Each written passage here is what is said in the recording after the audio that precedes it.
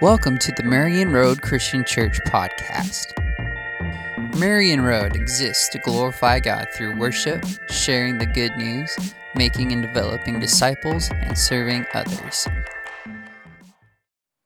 Well, as a church, we are preparing ourselves for Easter with this series that we have called Liberated. And over the course of this series, we are tracing these themes through Scripture where we see God redeeming His people, God delivering His people into life with Him.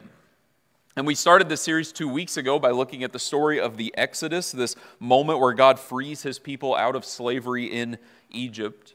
And then last week we looked at the rest of the book of Exodus to see that God not only calls His people out of slavery, God not only sets His people free, but He calls them to step into life with Him, to fulfill the purposes that He has for them and for the world. God calls His people His own so that they might reflect His glory and assures them that they will be capable of fulfilling the task that He has for them. God gives His people this calling while they're in the wilderness at Mount Sinai. But God's intent for them is not to remain there at that mountain forever. God is slowly and steadily over 40 years leading His people into the land that He had promised to give to their ancestor Abraham. And the process to get to that point is a bumpy one, and we're not going to walk through all of it, but that is the direction where this story is eventually headed. God is leading His people out of slavery in Egypt and into this land He had promised to give them so that they might be His people and reflect His glory to a watching world. And God accomplishes all this throughout this story by partnering with human leaders. It starts at creation. God calls Adam and Eve to partner with Him in this work of caring for the Garden of Eden. He calls Moses, we've seen in the story of the Exodus, to be the one to lead the people out of slavery in Egypt. After Moses is gone, God raises up Joshua to be the one to succeed him. After Joshua, we get the period of the judges where God will consistently raise up leaders to deliver His people out of the messes that they create for themselves. All of this happens as God is leading His people into the promised land, and then once they get there, establishing them as a nation. But through all of this, it is clear that God is not setting up a leadership structure like one we would typically come up with. He doesn't call Moses and say, Moses, you and your descendants are going to reign over my people for all time. He invites individuals so that He can partner with them to lead His people into His purposes for them. And yet, even as all of this is happening, over the 40 years of wandering in the wilderness, over years and years in the land becoming established, there is an eye towards something more permanent, where God would raise up a king to be a part of leading His people into life with Him. And so we're going to look at that today. We're going to jump ahead in the story of Scripture to look at and think about this idea of kingship. So what I want to do today is look at two promises that God gives in the Old Testament about kingship, and then look at how those promises are and are not fulfilled by the first three kings that God raises up to lead His people. So that's the outline for the morning. Two promises and three kings as God continues to accomplish His purposes to deliver His people into life with Him. And the first promise we're going to look at comes in the book of Deuteronomy in chapter 17. If you have a Bible and want to open up there, the words will be up on the screen here in a few moments. And the book of Deuteronomy, you might know, is Moses' farewell address to his people. He's at the end of his life, and he's preparing God's people for what things are going to be like once he is gone. And so he gives this series of addresses reminding them of the law and what God has called them to do. And in the midst of one particular section of the book of Deuteronomy, Moses is walking through how all of these various authority figures are supposed to function within God's people. He talks about priests and judges and things like that. And in the middle of it all, he talks about how a king is supposed to lead when the day comes for one to be put in place. And so we get that Deuteronomy 17, starting at verse 14. Moses says, "When you enter the land the Lord your God has given you, and have taken possession of it and settled in it, and you say, 'Let us set a king over us like all the nations around us,' be sure to appoint over you a king the Lord your God chooses. He must be from among your fellow Israelites. Do not place a foreigner over you, one who is not an Israelite. The king, moreover, must not acquire great numbers of horses for himself or make the people return to Egypt to get more of them, for the Lord has told you, you are not to go back that way again. He must not take many wives, or his heart will be led astray. He must not accumulate large amounts of silver and gold.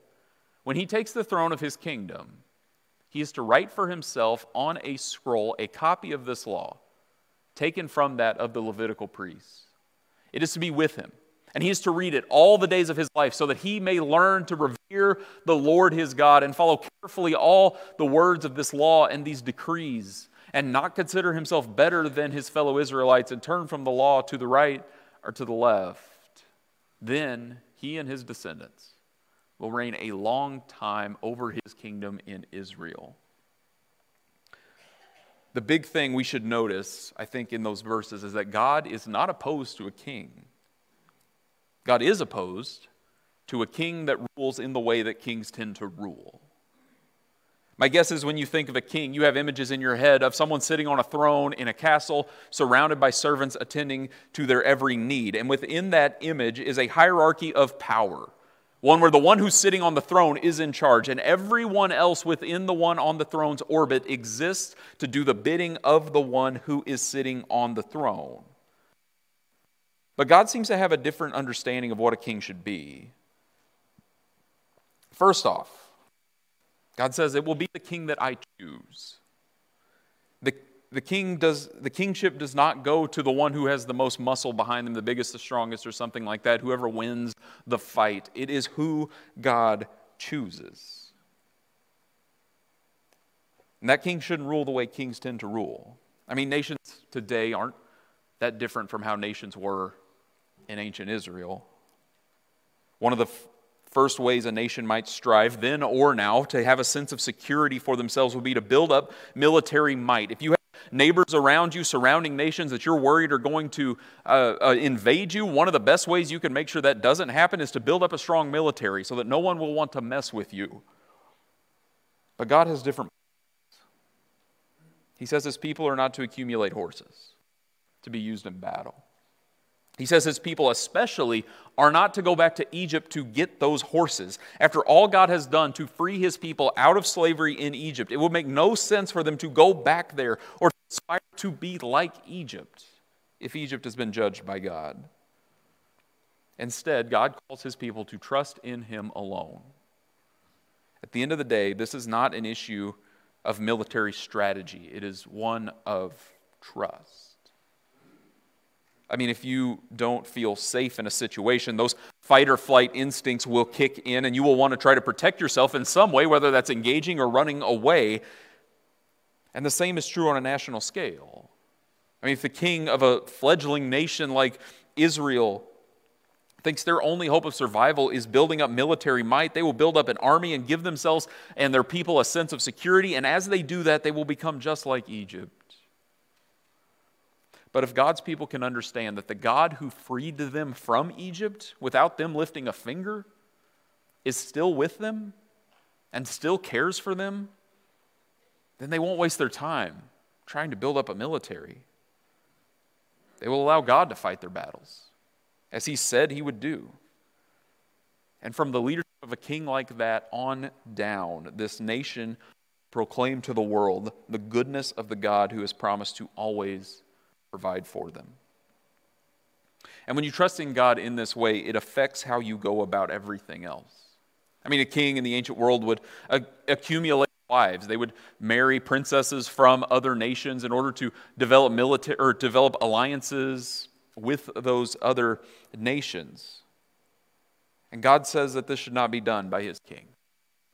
A king over God's people should not aspire to be a good politician, considering consolidating power through international treaties. He should trust in the one true God, the one who saved his people out of Egypt to be his security at all times. And when a king does something like that, they will not accumulate wealth. Obviously, there's a lot in Scripture about the dangers of wealth, and I think that's in mind here, but I think there's more to it than that. Yes, there is a danger in accumulating wealth. The human heart tends to trust in wealth instead of God alone when given the opportunity. But also here, I think a king is told not to acquire great wealth because the way a king would acquire wealth would be by taking it from those that they're ruling over. God has no interest in a king taxing and oppressing his people in order to finance their own desires, in order to build a lavish palace or anything like that.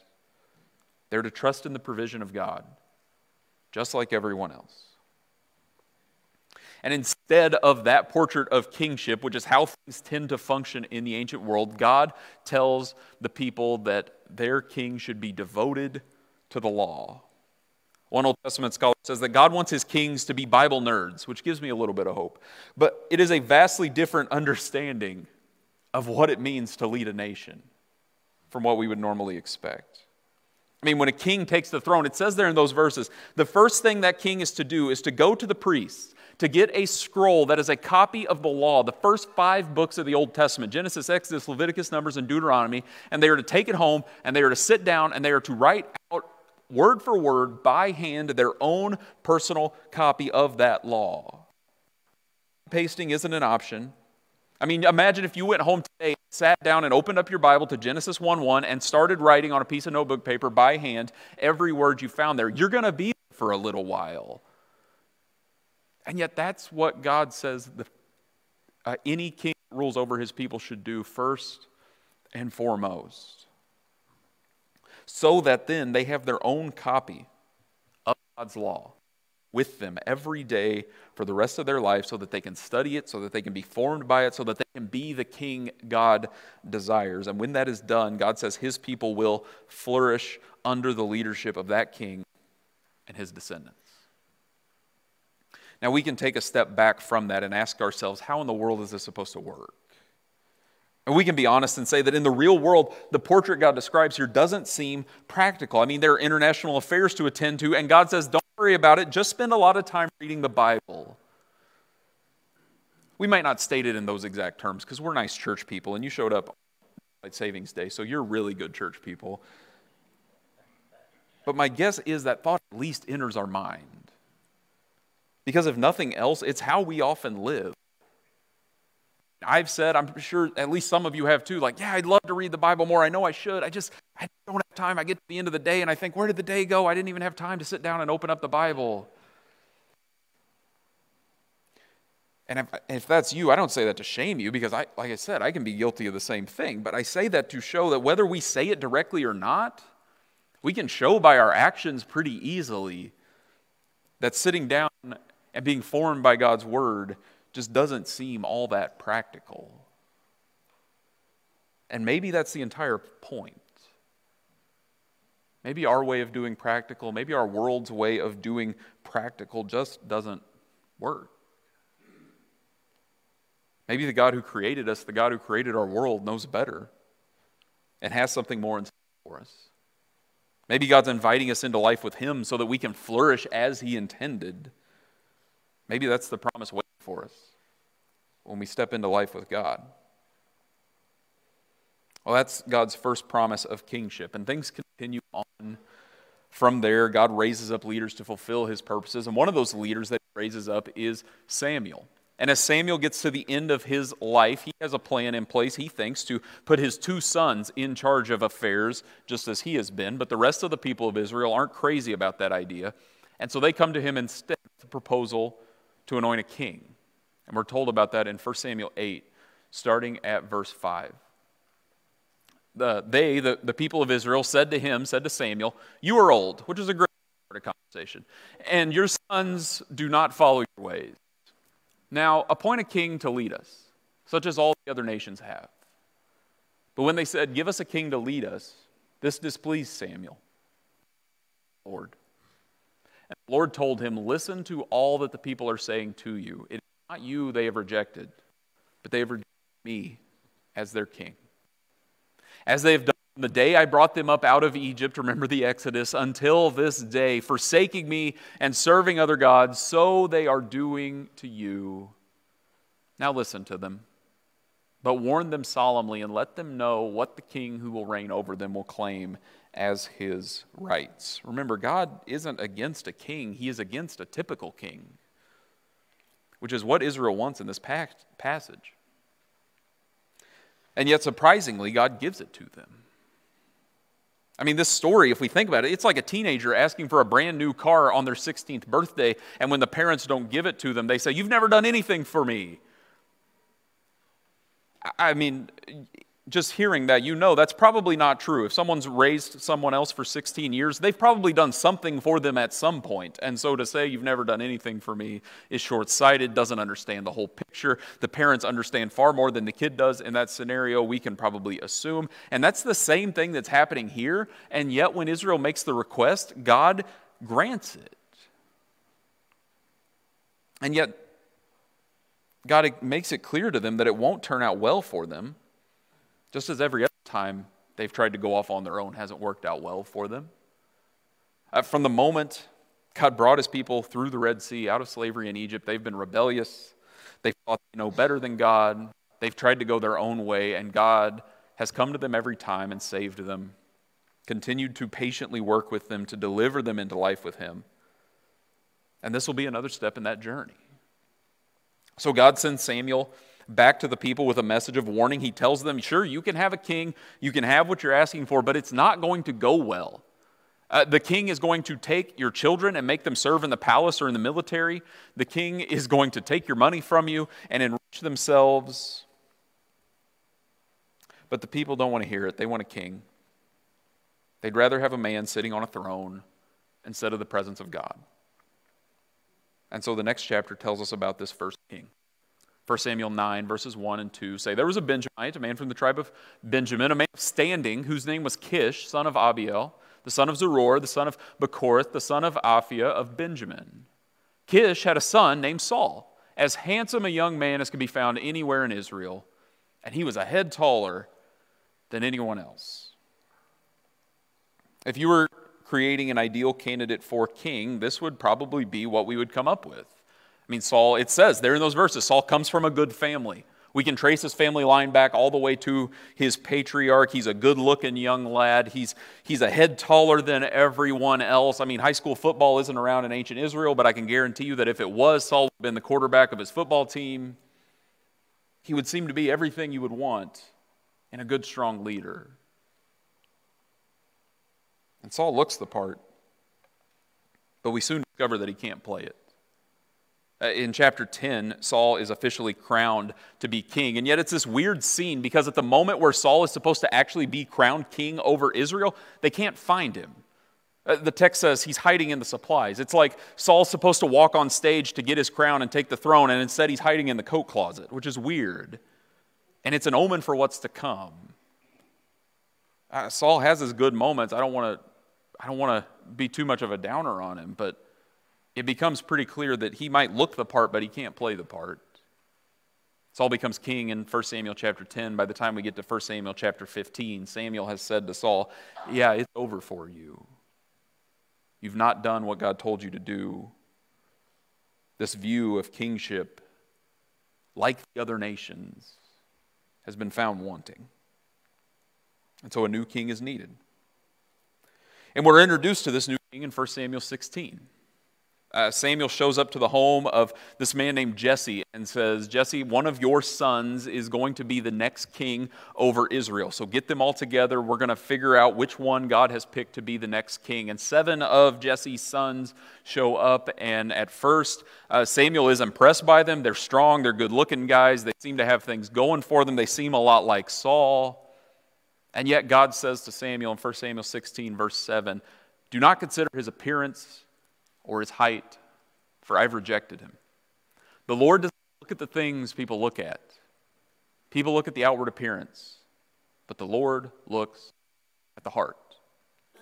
So they go through these first 7 sons of Jesse. None of them are the right one to be king over Israel. Jesse remembers he has an 8th son who he didn't even think was worth inviting to the ceremony, and that one comes in, and his name is David. And when David shows up, he's anointed to be king over Israel, to take the place of Saul.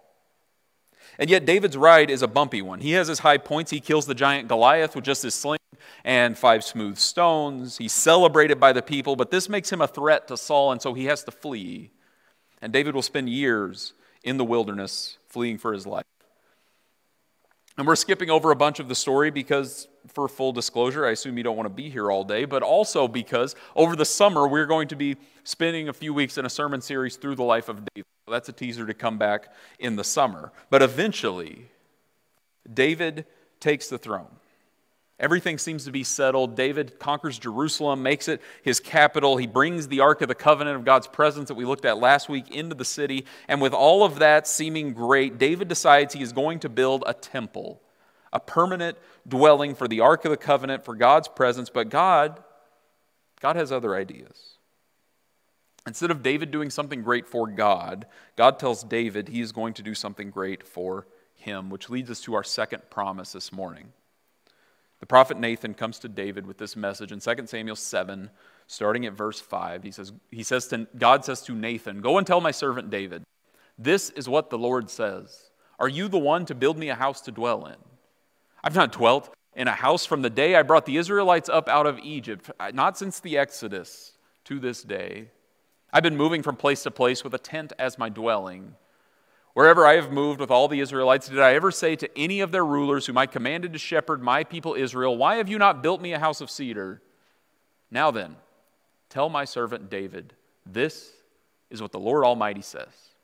I took you from the pasture, from being a shepherd boy, from tending the flock, and appointed you ruler over my people Israel.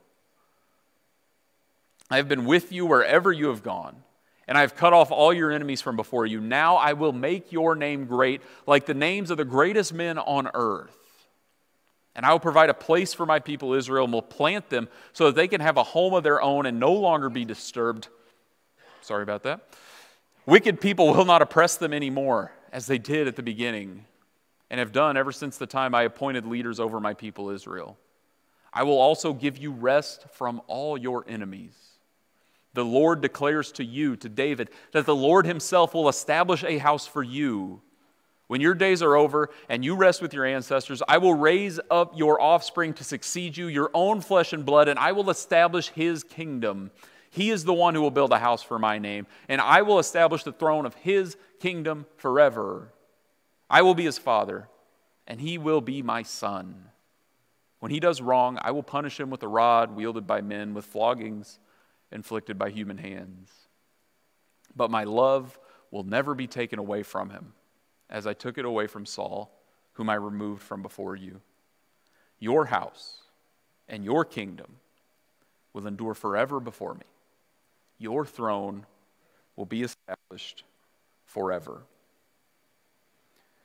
It would seem at this point in the story, if we're reading all of it, that David is the king we've been looking for. He is the king from Deuteronomy 17, and yet God says there is more to it. That one day one of David's descendants will come and will be a son of God, and he will sit on the throne forever. And it would be nice to say that at this point in the story, the very next scene is all of that happening, but that's not the case. David's an imperfect person, like each and every one of us. He commits adultery. He then commits murder to cover up that adultery. One of his sons rises up to try to take the throne from him. There's dysfunction, there's disorder in David's family and David's kingdom more and more the older that he gets. David starts well, but he sure doesn't finish well. And yet these promises from God remain.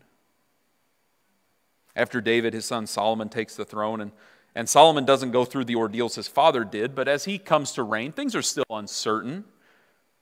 And early on in 1 Kings chapter 3, God asks Solomon in a dream for whatever he wants, and Solomon's response is that he asks for wisdom.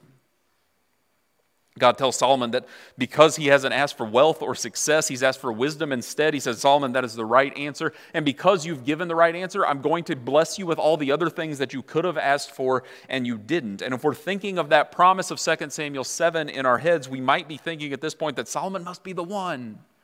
He must be the son of David that's going to build the temple and reign forever and be everything God ever wanted a king to be. And Solomon does build the temple. He's blessed by God in seemingly every way. Everything seems to be going great. There's this little comment that I think is interesting in 1 Kings 4:20. It says that the people of Judah and Israel were as numerous as the sand on the seashore. They ate, they drank, and they were happy. And that might remind us of way back in the book of Genesis, when God promised Abraham, one day, Abraham, your descendants will be as numerous as the sand on the seashore. That's happened under the reign of Solomon. It would seem like everything is coming together. It would seem like this is the happy ending we've been looking for. And there is plenty of good in the life of Solomon as we read. But if we put on a different lens, we also notice there's plenty of bad as well. In 1 Kings chapter 3, right before Solomon asked God for wisdom, we're told in 1 Kings 3:1, Solomon made an alliance with Pharaoh, king of Egypt, and married his daughter. And if we have Deuteronomy 17 in mind, we hear that little comment, alarm bells should start going off. God made it clear that his kings were not to go back to Egypt. At the end of 1 Kings 10, we get this long list of Solomon's wealth, especially the silver and gold that he has accumulated. And on one level, we read that and we think, that is amazing. God has blessed his people. Look at all these great things that are happening. Look how richly God has blessed the king of Israel. But then also we might remember Deuteronomy 17 that told us the king shouldn't acquire large amounts of silver and gold. We're told about all the horses and chariots Solomon has also within that long list. And again, on one level, we might think, wow, God has blessed Solomon. He's made Israel into this power in this region in the world. But then we might also remember Deuteronomy 17 that says the king shouldn't acquire horses and chariots, but should trust in God instead. 1 Kings 11 tells us about the foreign wives that Solomon married, at which point, if we're keeping Deuteronomy 17 in our mind, we might realize Solomon has violated every single command God gave there. On one level, when we look at it all, Solomon would appear to be the most successful king Israel has ever had, the most successful king we could ever imagine. But he has achieved that at the expense of breaking every single command God has given about what a king should be. So it maybe shouldn't surprise us that as we get to the end of Solomon's life, it is a tragic ending where we are told that he worships other gods and rebellions are happening in the kingdom. We might have thought Solomon was going to be the promised son of David, and yet he is not. We keep reading, things don't get better. You keep reading in the Old Testament, there are some good kings, a couple, but on the whole, you get a king, they show up, they worship other gods, they're taken out, the cycle starts over. God's people never fully step into this life he desires for them. The result of that, after centuries of rebellion, is exile, where foreign nations come in, conquer God's people, and send them to live in other places. We might begin to think that promise of 2 Samuel 7 of a king in David's line to reign forever just seems like a cruel joke because he's never shown up. And then we turn over to the New Testament. And it doesn't exactly begin on the most exciting of notes. It begins by telling us a genealogy, a family tree. But we're told that it is a genealogy of one named Jesus, who was the Messiah, or the anointed one. That he was descended from David. We keep reading past that genealogy, we discover that as Jesus travels around and preaches, he proclaims to be bringing a kingdom. And yet it's a kingdom that seems odd. It seems different from how kingdoms tend to function. It's a kingdom where people are told to love their enemies. It's a kingdom where it's said that the meek will one day inherit the earth. It's a kingdom that seems upside down. Instead of building military might, Jesus will say his kingdom is not of this world, and therefore he doesn't need to fight any nation. Instead of building political alliances, Jesus will say, when he is asked if people should pay taxes, that you should give to the king, give to Caesar what is Caesar's, and give to God what is God's. Instead of accumulating wealth or territory, Jesus will have no home. He will spend his entire life dependent upon the hospitality of others. Instead of setting up a government, a hierarchy where he is sitting at the very top, he will say that he has come to serve, and anyone that wants to be great within his kingdom should adopt the same posture. On the last night of his life, when there are people in the room with him actively scheming to put him to death, he stops and he goes around the room and he washes their feet. A job normally reserved for the lowest servant in the household. And he does that, and he sits back down at the table, and he says, "This is how you're supposed to love one another." A short time later, a mob shows up to arrest him, and instead of starting a fight, he goes to his death and is laid. The kingship of Jesus looks far different from any other king our world has ever seen. And that might mean that he is the king we've been looking for all along. We don't need another king who will use us to build up their kingdom. We need a king who has come to serve. We need a king who will lead us home.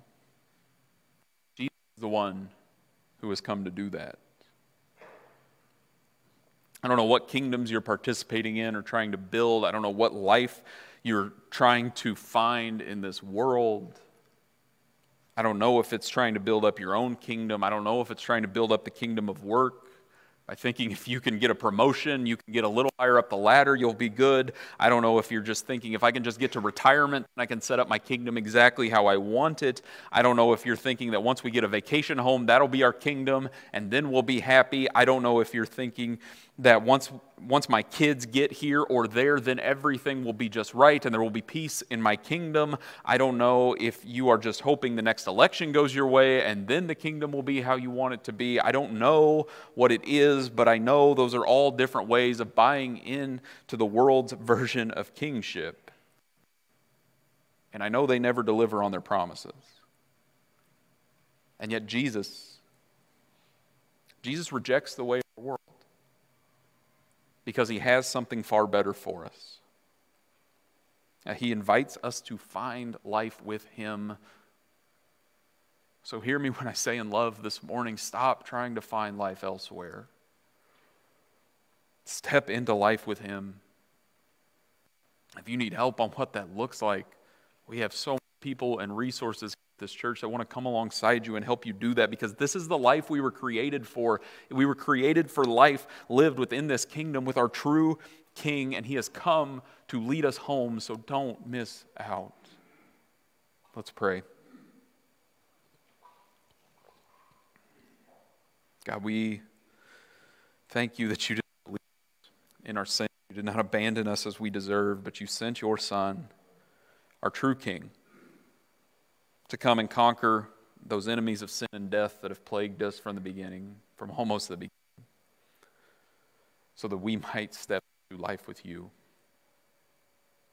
God, help us to walk with you wherever that leads. Help us to serve as you served us. Help us to love as you have loved us, as a part of this kingdom that looks far different from any other, but is the kingdom we've been looking for all along. We ask all this in your Son's name. Amen. We hope that you were encouraged and challenged by this message given by our own senior pastor, Monty French.